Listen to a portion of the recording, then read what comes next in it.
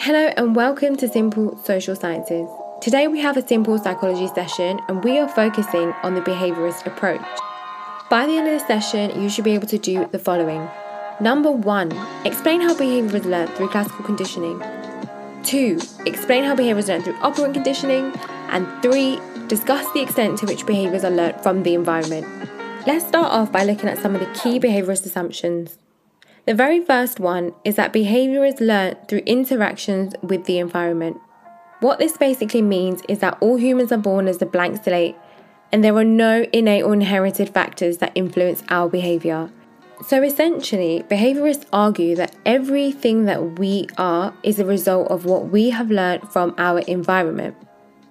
This includes examples such as phobias and even offending behaviour. There are 2 key ways behaviourists argue that we learn our behaviour. The first one is classical conditioning. What this basically means is that we learn through associations. This was first discovered by Pavlov, who found that animals were able to associate the sound of the bell with presence of food. So before conditioning, food was the unconditioned stimulus.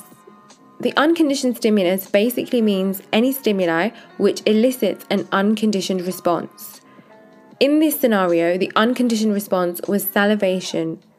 So before any type of conditioning, dogs salivated in response to food. The next stimulus that we need to have a look at is the bell. So the bell was a neutral stimulus because it gave no response in the dogs. However, during conditioning, Pavlov repeatedly paired the bell with the presentation of food. This meant that every time the bell rang, the food was presented and the dog salivated. After multiple pairings, this meant that the bell became the conditioned stimulus as it produced the conditioned response of salivation. Therefore, Pavlov demonstrated the ability to learn through associations, as in the end the dogs learnt to salivate in response to the bell, even without the presence of food. Okay, before we go any further, I need to know that you understand these key words. So what I'm going to do is I will read out the definitions and you're going to tell me which keyword matches this definition. You can either pause the video and say it to yourself, or you can write it down on a bit of paper and check as we go along. Okay, the first one is any stimulus which elicits an unconditioned response. Which keyword am I? The correct answer is the unconditioned stimulus. So the unconditioned stimulus will always elicit an automatic response, which is the unconditioned response. Number 2, in Pavlov's experiment, salivation was 1. Unconditioned stimulus, 2. Unconditioned response, 3. Neutral stimulus, 4. Conditioned stimulus, or 5. Conditioned response. What was salivation in Pavlov's experiment? The correct answer is unconditioned response. It is unconditioned response because salivation was the automatic response to the presence of food, and food was the unconditioned stimulus. Number 3, this stimulus elicits no response. The correct answer is, of course, the neutral stimulus. The neutral stimulus gives no response. And in this situation, the neutral stimulus was the bell, because the bell produced no response in the dogs.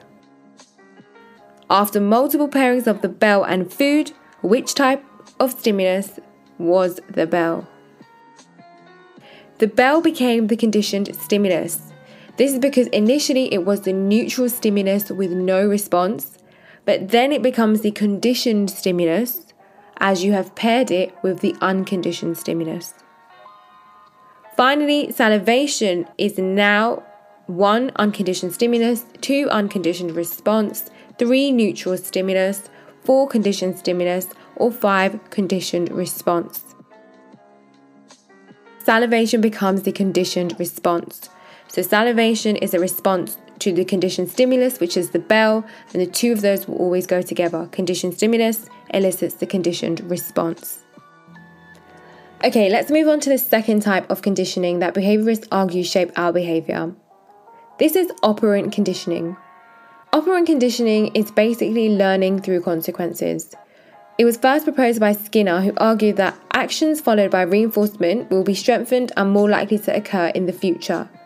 There are two types of reinforcers, positive and negative, and we'll go a bit more in depth in a moment. But punishment also plays an important role in learning. So one of the type of reinforcers Skinner examined were positive reinforcers. These are outcomes that are presented after the behaviour, and in these situations, behaviour is strengthened by the addition of a reward, and this makes behaviour more likely to occur in the future.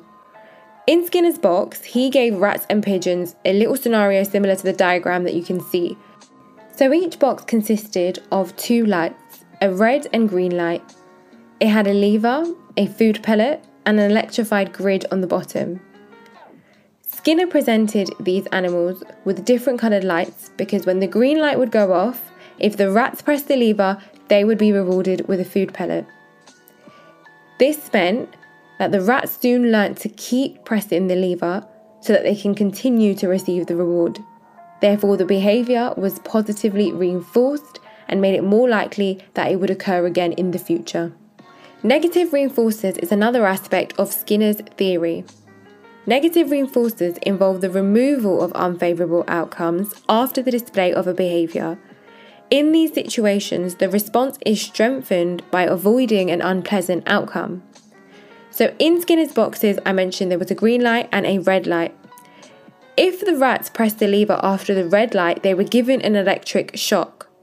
As a result, the rats learnt to only press the lever for a green light and to avoid pressing the lever when they saw the red light. This encouraged more of the desired behaviour, which was to only press the lever when the light turned green, and to avoid pressing the lever when they saw a red light. So earlier on I mentioned that punishment is also an important aspect of Skinner's theory. Punishment is any unpleasant consequence of behaviour. So in these situations, undesirable behaviour is less likely to be repeated. So with positive and negative reinforcers, it always encourages more of the desired behaviour, and punishment reduces undesirable behaviour. So in Skinner's box, the electric shocks received was the unpleasant outcome or punishment for pressing the lever when the light was red. Therefore, the undesirable behaviour of pressing the lever when the light was red was decreased. Okay, it's time to check your understanding again before we go any further. So I'm going to read out different scenarios and you're going to tell me which consequence relates to the scenario. Let's begin. After performing in a community theatre play, you receive applause from the audience. Is this a positive or negative reinforcer?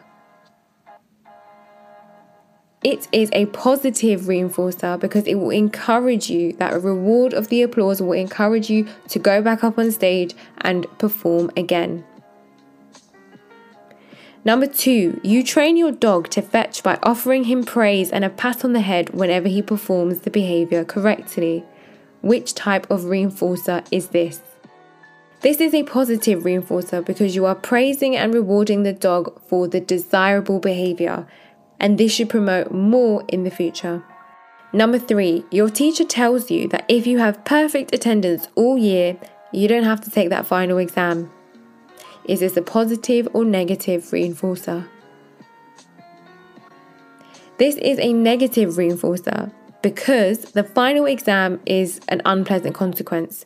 If you manage to have perfect attendance all year, which is the desired behaviour, you get to avoid that punishment at the end of the year. Number 5, you can only use your phone if your teacher has said so, otherwise it will get confiscated. Is this a positive or negative reinforcer? This is a negative reinforcer because it encourages more of the desired behaviour, which is only using your phone when you have been given the permission to do so. If you fail to follow this, you're going to get your phone confiscated, which is the unpleasant outcome. So you will do as you are told in order to avoid the punishment. Okay, so hopefully now you can tell me how classical and operant conditioning can explain how we learn behaviour. But we also need to discuss the extent to which behaviour is shaped by the environment. What evidence is there to support this idea? One of the first pieces of evidence we can use to support the idea that behaviour is shaped by the environment is the real-life application that has come from this theory. Classical conditioning has been successfully applied to therapy, and especially therapy for phobias. So systematic desensitization uses the concept of classical conditioning to explain how phobias are learnt through faulty associations. So in this type of therapy, it aims to break those associations between the phobic stimuli and those fearful responses. Patients will learn to remain calm in these fearful situations in a process that is known as counter-conditioning. So they're basically conditioned to learn a new response, which is a calm and peaceful response to the things that they are afraid of. As this theory has been used in real life to help improve the quality of life for people, we can argue it has high ecological validity. Another piece of evidence we can use to support the idea that we learn from our environment is by taking a look at the research methods used by behaviourists. So behaviourists use highly controlled methods to investigate behaviour. If we take a look at Skinner, he manipulated the consequences of behaviour, which is the independent variable, and was able to accurately measure the effects on the rats and pigeons' behaviour, which was the dependent variable. This allowed Skinner to establish a cause and effect relationship between the consequences of a behaviour and future frequency of its occurrence. As a result, this increases the validity of the approach to explain behaviour.